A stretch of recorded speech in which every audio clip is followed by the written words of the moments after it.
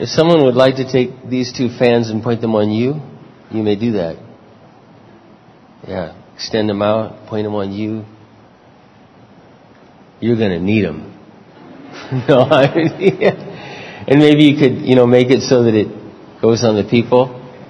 These fans, I'm sorry, they should have been adjusted before the service, and and do that fan too, because it's blowing over there all the time. Okay. Let's bow our heads together for a word of prayer. Heavenly Father, we do want to thank you tonight for your Son, Jesus Christ. And as we looked in the Scripture last week, Lord, we want to put our mind on things above, not on the things of this earth. And it is so incredibly easy, as was being prayed tonight and then the words of that song, to be so caught up in trivial things and things that don't really matter, things that won't last, things that will rust, things that will collect dust, things that will be out of style or out of date or useless in just a matter of months, sometimes a matter of years. You are our treasure, Lord. You are our inheritance. You're the best thing ever in our lives, the best thing for all eternity. We ask you tonight that you take the few moments that we have together to look into the Word of God, to touch our hearts, to speak to our soul. In Jesus' name, amen. We've been talking the last 3 weeks, and I hope that you're beginning to understand a little bit that there is truly a right way and a wrong way to live. There is the way of the flesh, we could call it that, the Bible refers to it. That is the way of human nature, the way we just are by nature, which to put in a more understandable way is simply selfish. And we are led along by our passions and our desires.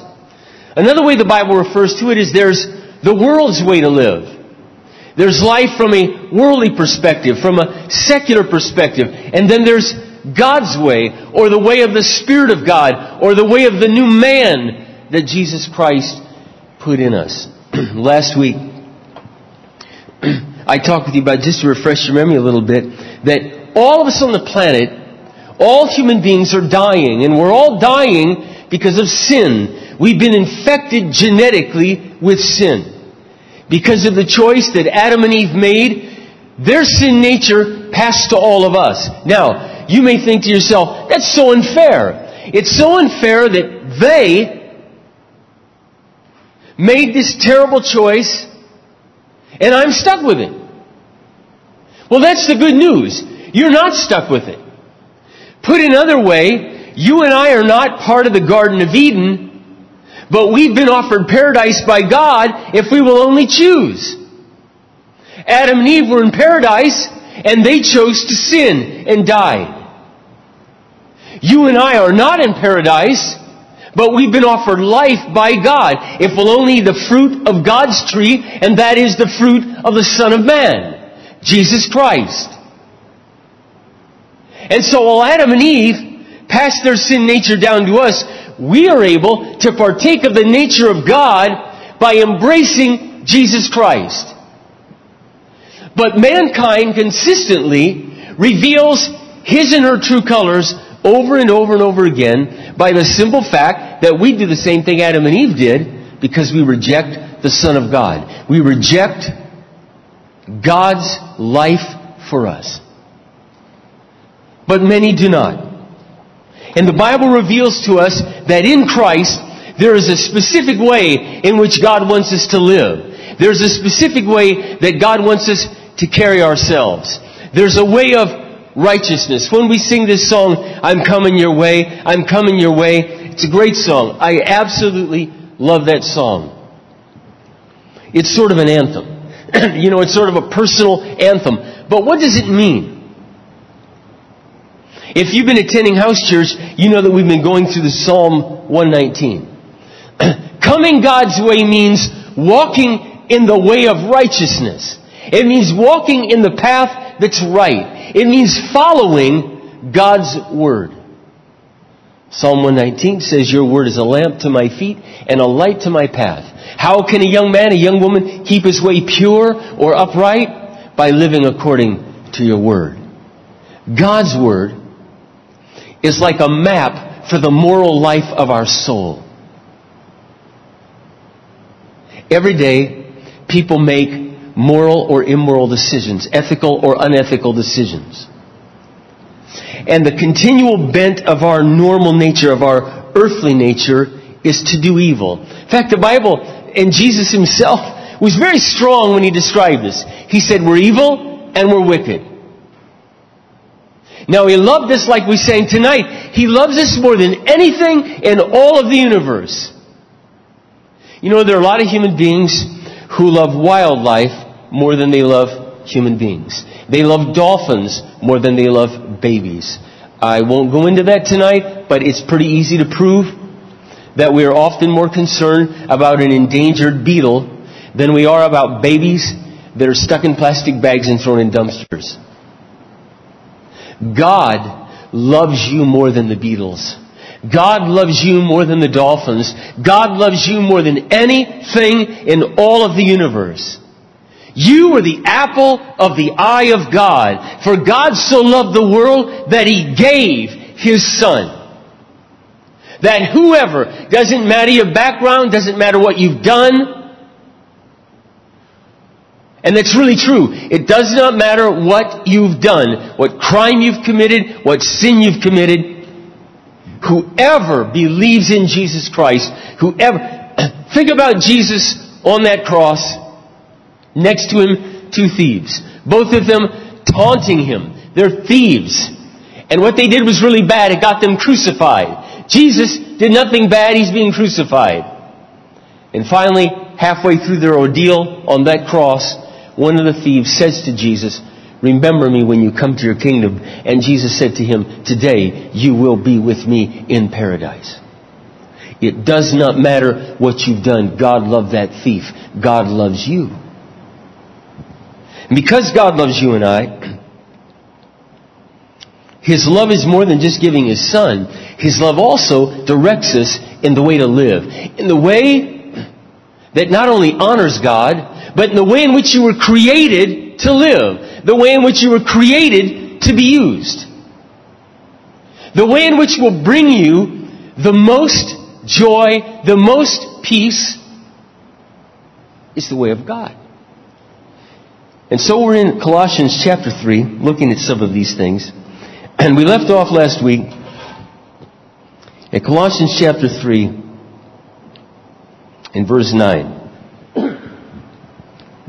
Do not lie to each other, for you have stripped off your old evil nature and all its wicked deeds, and in its place you have clothed yourself with a brand new nature that is continually being renewed as you learn more and more about Christ, who created this new nature within you.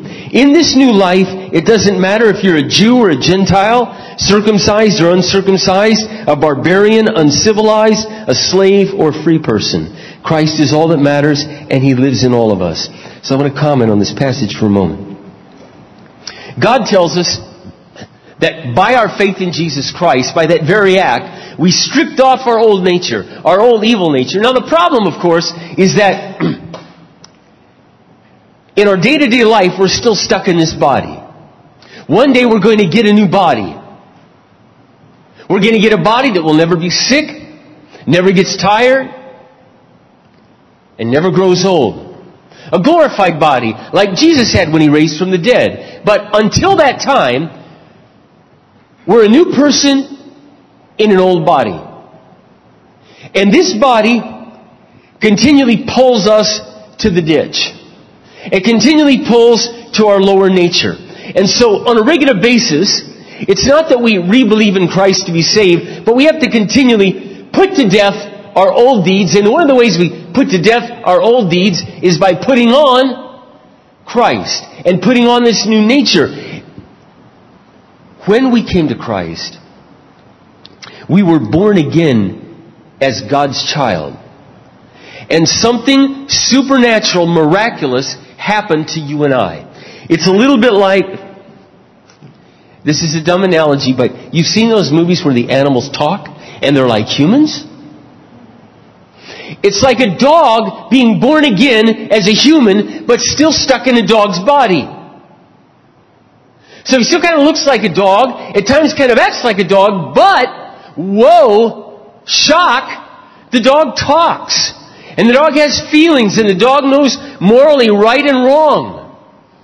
The dog's been given a new nature, a human nature. You and I, when we came to Christ, we were given God's nature, the nature of Christ.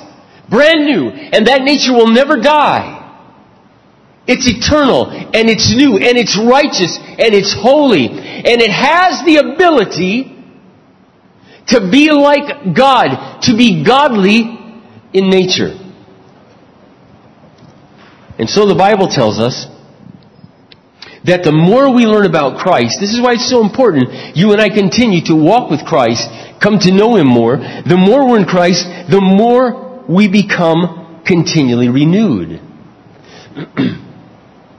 It strengthens us. It renews us. You don't ever lose your salvation. When you come to Christ, you're His child forever. You have the royal blood of God flowing through your veins.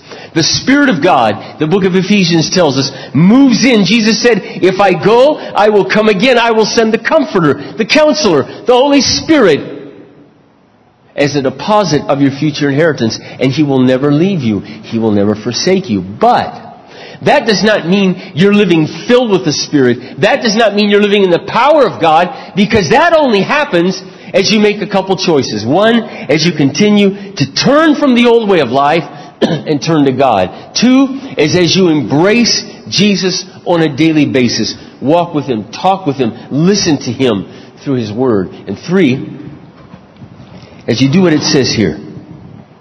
Since God chose you to be His holy people, whom He loves, clothe yourself with tender-hearted mercy, kindness, humility, gentleness, and patience. Make allowance for one another's faults and forgive the person who offends you. Remember, the Lord forgave you, so you must forgive others. And the most important piece of clothing you must wear is love. Love is what binds us all together in perfect harmony. So let me back up for just a moment and explain this. The Bible says in the new life that you and I have, it doesn't matter if we're a Jew or Gentile, circumcised or uncircumcised, barbaric, uncivilized, slave, Arab, African, Muslim, Hindu. All that matters is Christ. All that matters is that you and I embrace Christ. Christ is everything, and Christ is in us. And when Christ is in us, we're family. And the Spirit is thicker than blood. We're family. We're more than family. We're part of the same body, the Bible tells us. Just as if you were part of my arm and I was part of your hand, and we're connected. And Christ is the head. We're parts of each other's body. And there are people living on the other side of the world of a different color. They maybe live in third world conditions. Doesn't matter. They have Christ. We're family. All that matters is Christ. You and I, those that come to Christ, have been chosen by God. God chose human beings to show His love. He picked us out. And we're His holy people, and He loves us. Now, He wants us to dress differently than we used to.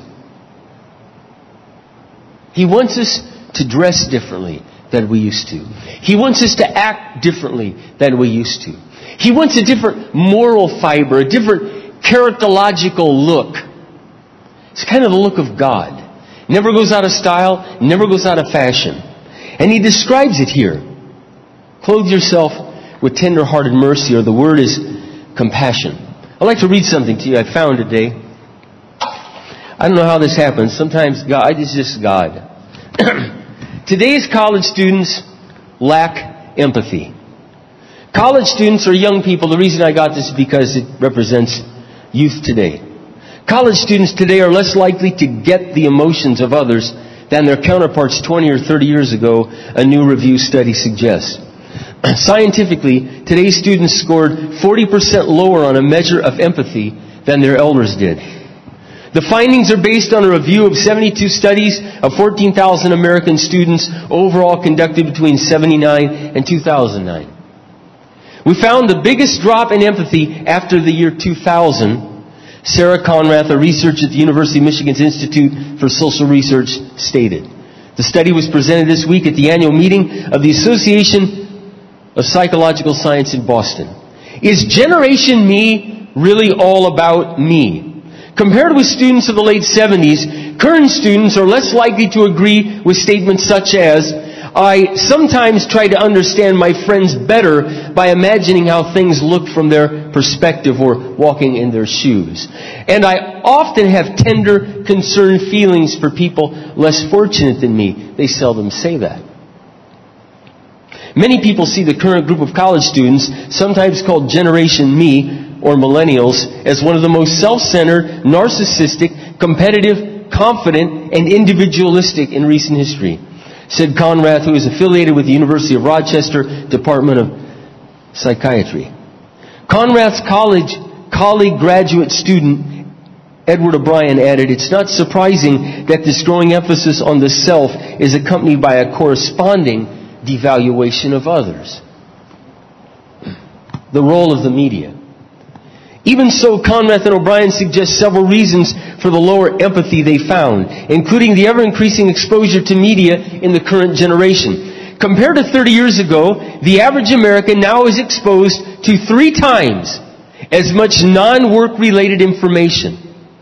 In terms of media content, this generation of college students grew up with video games, and a growing body of research, including work done by my colleagues at Michigan, is establishing that exposure to violent media numbs people to the pain of others. The rise in social media could also play a role. The ease of having friends online might make people more likely to just tune out when they don't feel like responding to others' problems, a behavior that could carry over offline. In fact, past research suggested college students are addicted to social media. Other possible causes include a society today that's hyper-competitive, focused on success, as well as the fast-paced nature of today, in which people are less likely than in times past to slow down and really listen to others. College students today may be so busy worrying about themselves and their own issues that they don't have time to spend empathizing with others, or at least perceive such time to be limited. I wrote at the bottom, though, in reflection, there's something that these people, I think, failed in their observations, and I'm going to say it in your defense.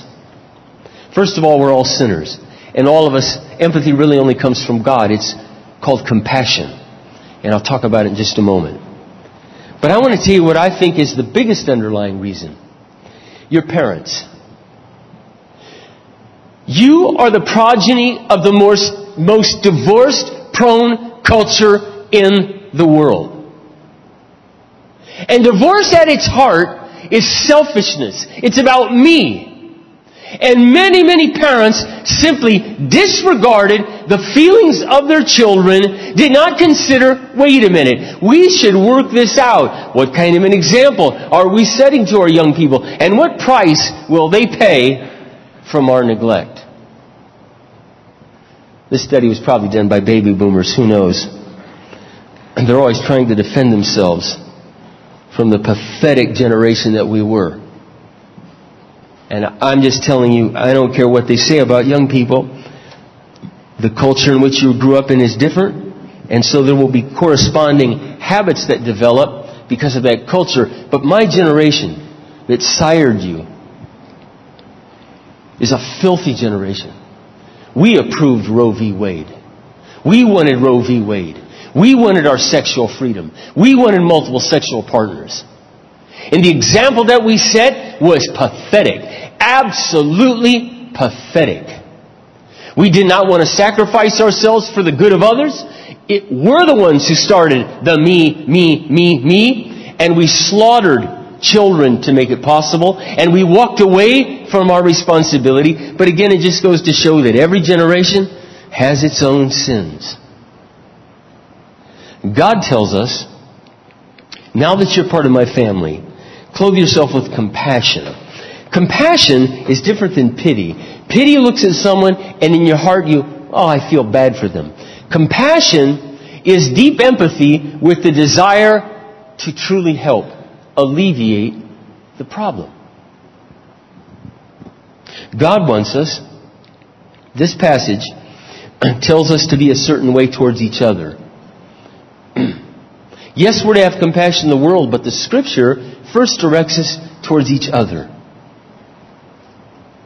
The Bible says in 1 John, how can the love of God dwell in you if you see your brother in need and you tell him, be warm, go on your way? How can you say you love God if you do not love your brother who you see, your sister who you see, your own family in Christ? God wants us to be moved to compassion. He wants us to wear His clothing. And then the Bible says to clothe yourself with kindness. Kindness means to make yourself useful. It means to be thoughtful, to be considerate to others. You see, the two great commandments are to love the Lord your God with all your heart, mind, soul, and strength, and love your neighbor as yourself. Now, I want you to understand something. In the family of God, our first love is to be towards our brother and sister in Christ. Yes, we're to love the world, but first we're to love each other as well. And the Bible tells us here, we ought to be kind to one another. We ought to be useful to one another. We ought to be considerate of one another. We ought to be thoughtful of one another. In fact, the Bible tells us, because what we're doing here is clothing ourselves with Christ. The Bible tells us in the book of Philippians chapter 2, that though Christ existed before time, that He was God, He did not regard equality with God something to cling to, but He emptied Himself, taking on the form of a bondslave, being made in a human body. And He became obedient to death. And then it goes on to tell us, so Christ set the example, you put others' interests before your own. Consider the interests of others before your own. And that leads us to the next word, humility.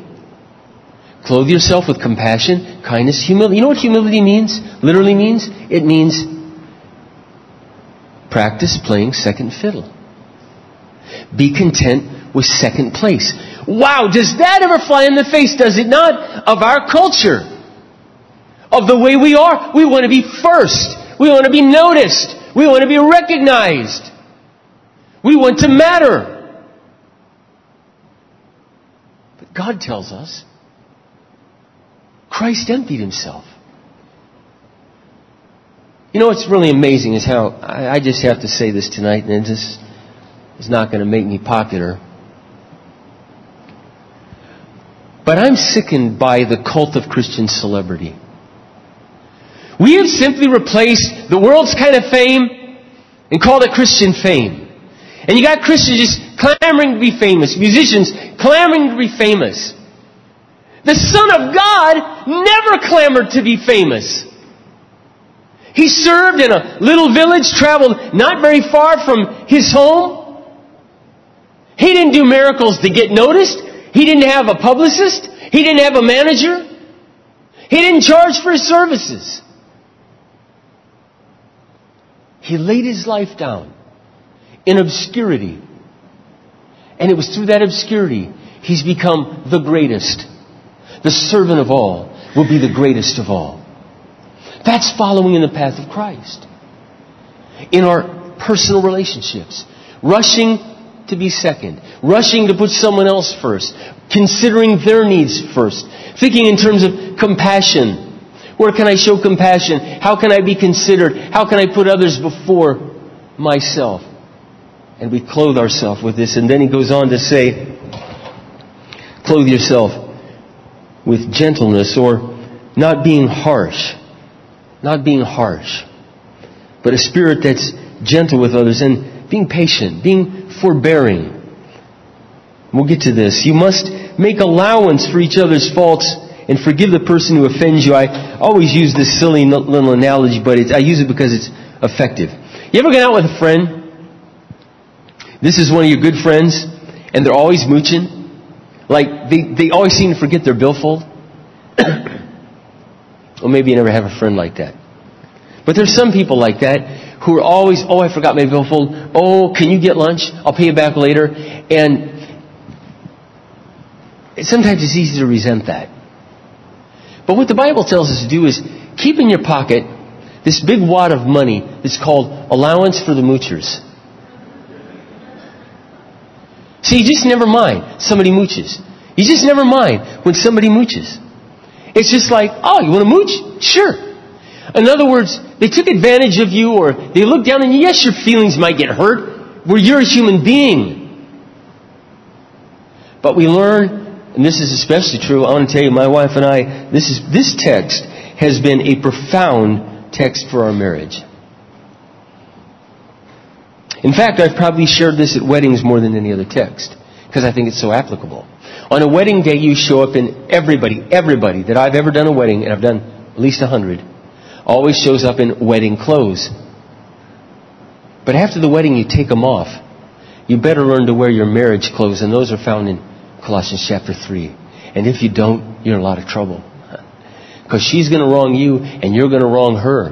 And if you don't make allowance for those faults, they're going to build up, and they become toxic to your soul and to your relationship. So see, God wants us to look out in the world, in our day-to-day life, with compassion, with kindness, with humility, with thoughtfulness. See, all these things are directed towards human beings, those who know Christ and those who do not know Christ. I remember about a year ago, I went up to see my daughter and the grandkids. It was a particularly hard day. Frankly, I think I was kind of feeling sorry for myself. Jessica was still extremely sick, and there was a Culver's off of Brooklyn Center, Brooklyn Park Avenue. I always get them mixed up. But anyway, it's up by 694. I think it's Brooklyn Park Avenue. And I got off, and I thought, well, I'll stop here before I go. And so I think I got a hamburger, and I was sitting eating, and I looked over, and there was this table, and there was this mom and dad, and I realized when I say this, I was making a judgment. Not like looking down on them, I was just making a judgment. They looked, the car, I saw them get out of their car, and it was a pretty old beater car, and the mom and dad were not totally unkempt, but I could tell they probably didn't have a lot of money, and then they had a young girl with them that was her hands were gnarled, and she was kind of in a wheelchair, and they were trying to feed her, and then they had a couple other children sitting there, and instantly, I'm not lying, but it was because of my frame of mind at the time, I just started, I felt really embarrassed. I just started crying. And I just thought, Lord, my daughter's really sick, and this is really tough, but you know what, Lord, that'd be really tough. That family looks like they'd have a really difficult time for a long time, and that young girl's never going to get out of that wheelchair. And I just thought to myself, I thought, well, if Jesus were here, what would Jesus do? And, I can't make that little girl well. God has not given me that gift. But I thought, you know what, Lord? I know what I'm going to do. So I walked into Culver's, and I said, excuse me, can I have a $50 gift card? And he said, wow, people usually don't buy $50. I said, well, I want to buy one. So they gave me a $50 gift card, and I finished my hamburger, and I made sure my face was washed and there was nothing in my teeth. I went in the bathroom. It was a little awkward. I walked over to the table. They were at the picnic table. I said, excuse me. I said, I saw your family over here, and I saw your daughter. I have a real sick daughter too, and I just want my heart really goes out to you. And I said, well, I wanted to give you this. It's a gift card, so you can come out here and bring your family sometime. And the guy, he just looked at me, and his eyes kind of welled up with tears, and I didn't want to make him feel bad. I said, well, listen, you folks have a good day, and God bless you. He just went about my day. There's been other times I've done this. I'm not trying to tell you the story to illustrate, Mark's incredible, because I'm not.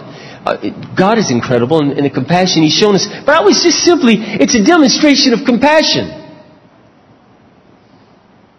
Or I have a dear Christian friend. This is the beautiful way how Christianity can become so exciting when we do it. There's a young couple at one of our other locations. One of the Evergreens, and I know them fairly well, and one day I just happened to call this young couple, and the wife said to me, Mark, I was talking to your daughter-in-law the other day, and they said, that maybe you had we were given a KitchenAid mixer, and my husband and I were going through a tough time right now. He lost his job, and so I make almost all of everything from scratch, and I make our own bread, and so it would really help me to have one. Do you have one, or could you sell it to me? And I'm like, we just given it away. And I said, no, I'm really sorry, I don't. And so I hung up the phone. And I thought, you know what, Lord? I want to make somebody's day. You know what I mean? Things were really difficult. Jessica's health was still really bad. This is one of the things that helped me get through, was trying to think about others. And I thought, so I ran over to Target and I bought one of these KitchenAids. I think it was a couple $100. And I called back on the cell phone and I said, where are you right now?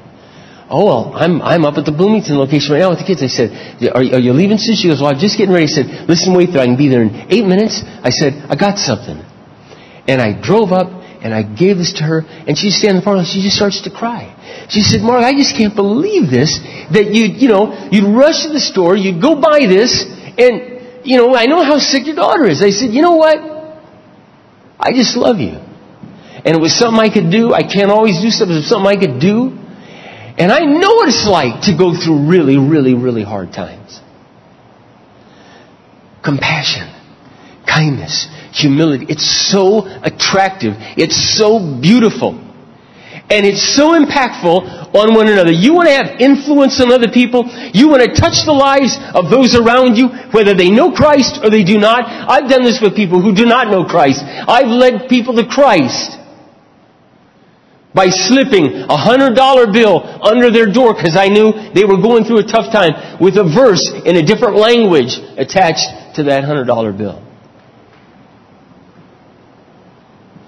The Bible says the righteous man uses his income to advance the causes of God.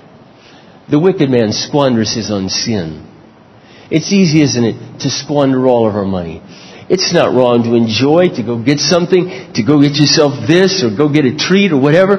But do we ever stop and clothe ourselves and think about others, the joy that comes from giving? And I want to close on this thought.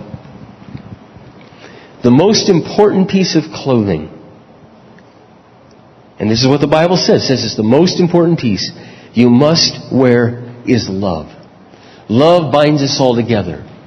The Bible tells us that love is patient, love is kind, love is not rude, love is not puffed up, love isn't arrogant, love keeps no record of wrongs. Love is not easily irritated. Love hopes all things, believes all things, endures all things. Love never fails. We think about Jesus' love. For God so loved that He gave. Love gives, love gives, love gives, love gives. And that's really, those two words, love gives, is really the description of all of 1 Corinthians 13. Love is patient. In other words, you give to someone patience when they're aggravating you. It's not patience till it's tried. Love is not rude. It's easy for me to be rude. That's probably not a day that goes by that I'm not in some way rude or rude in my spirit. I just have to keep putting it to death. Or love is not puffed up. It tries to wants others to succeed. That's maybe the best way to think. You want others to succeed. I used to think as a young man that Christianity was about doing great things for God. And what great thing could I do for God? And now I realize it's about helping others do great things for God. Clothe ourselves with love. The Bible says in Ephesians 5:1, therefore be imitators of God as beloved children and live a life of love, just as Christ also loved us. You see, this is why the world is such a mess. The world cannot love. The world's love is at best infected with selfishness. You cannot love without the source of love. And 1 John tells us, God is love. God is love. Whoever is born of God loves. Whoever is not born of God does not love, for God is love. You must have the source. You must have God. This is why the world always falls short. This is why every other religion always falls short, because it does not have the author of love, Jesus Christ, at the center of its belief. And He being the deity of each religion, the only deity. The Bible tells us, clothe ourselves with love. Clothe ourselves with love. Love is what binds us together in harmony. I want to tell you something, illustrate something about harmony. Harmony only happens when the person who's harmonizing decides not to make up their own melody. Now, we've gotten so used to music and music sounding good, but if you ever watched American Idol when they had the 4 people, sometimes they had to do like 4 people had to work together, or 3, and you could see sometimes how bad it was. You know why it was bad? I'll tell you why the times it was really bad. It was because there were people there who were fighting for their melody. They wanted their voice to be heard.